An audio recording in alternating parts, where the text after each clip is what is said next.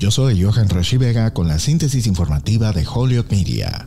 Por primera vez en un laboratorio, los investigadores pudieron generar más energía a partir de las reacciones de fusión que la que usaron para iniciar el proceso. La ganancia total fue de alrededor del 150%. El logro se produjo en la Instalación Nacional de Ignición, un complejo láser de $3.500 millones en el Laboratorio Nacional Lawrence Livermore en California. NIF ha luchado para cumplir su objetivo declarado de producir una reacción de fusión que genere más energía de la que consume. Pero eso cambió en la oscuridad de la noche del 5 de diciembre. Los investigadores usaron rayos láser para eliminar una pequeña bolita de combustible de hidrógeno. Los láseres produjeron 2.05 megajulios de energía y la pastilla liberó aproximadamente 3.15 megajulios. Esto es un hito importante, uno que en el campo de la ciencia de la fusión ha luchado por alcanzar durante más de medio siglo. Los investigadores dicen que la energía de fusión algún día podría proporcionar electricidad limpia y segura sin emisiones de gases de efecto invernadero. Pero incluso con este anuncio, los científicos independientes creen que ese sueño aún está a muchas décadas de distancia.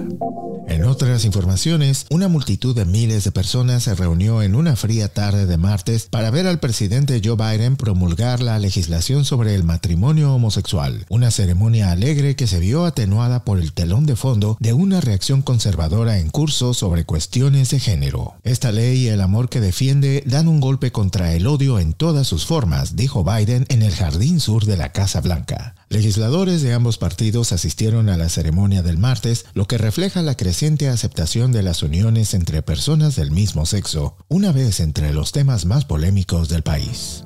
Yo soy Johan Rashi Vega y esta fue la síntesis informativa de Holyoke Media a través de WHMP.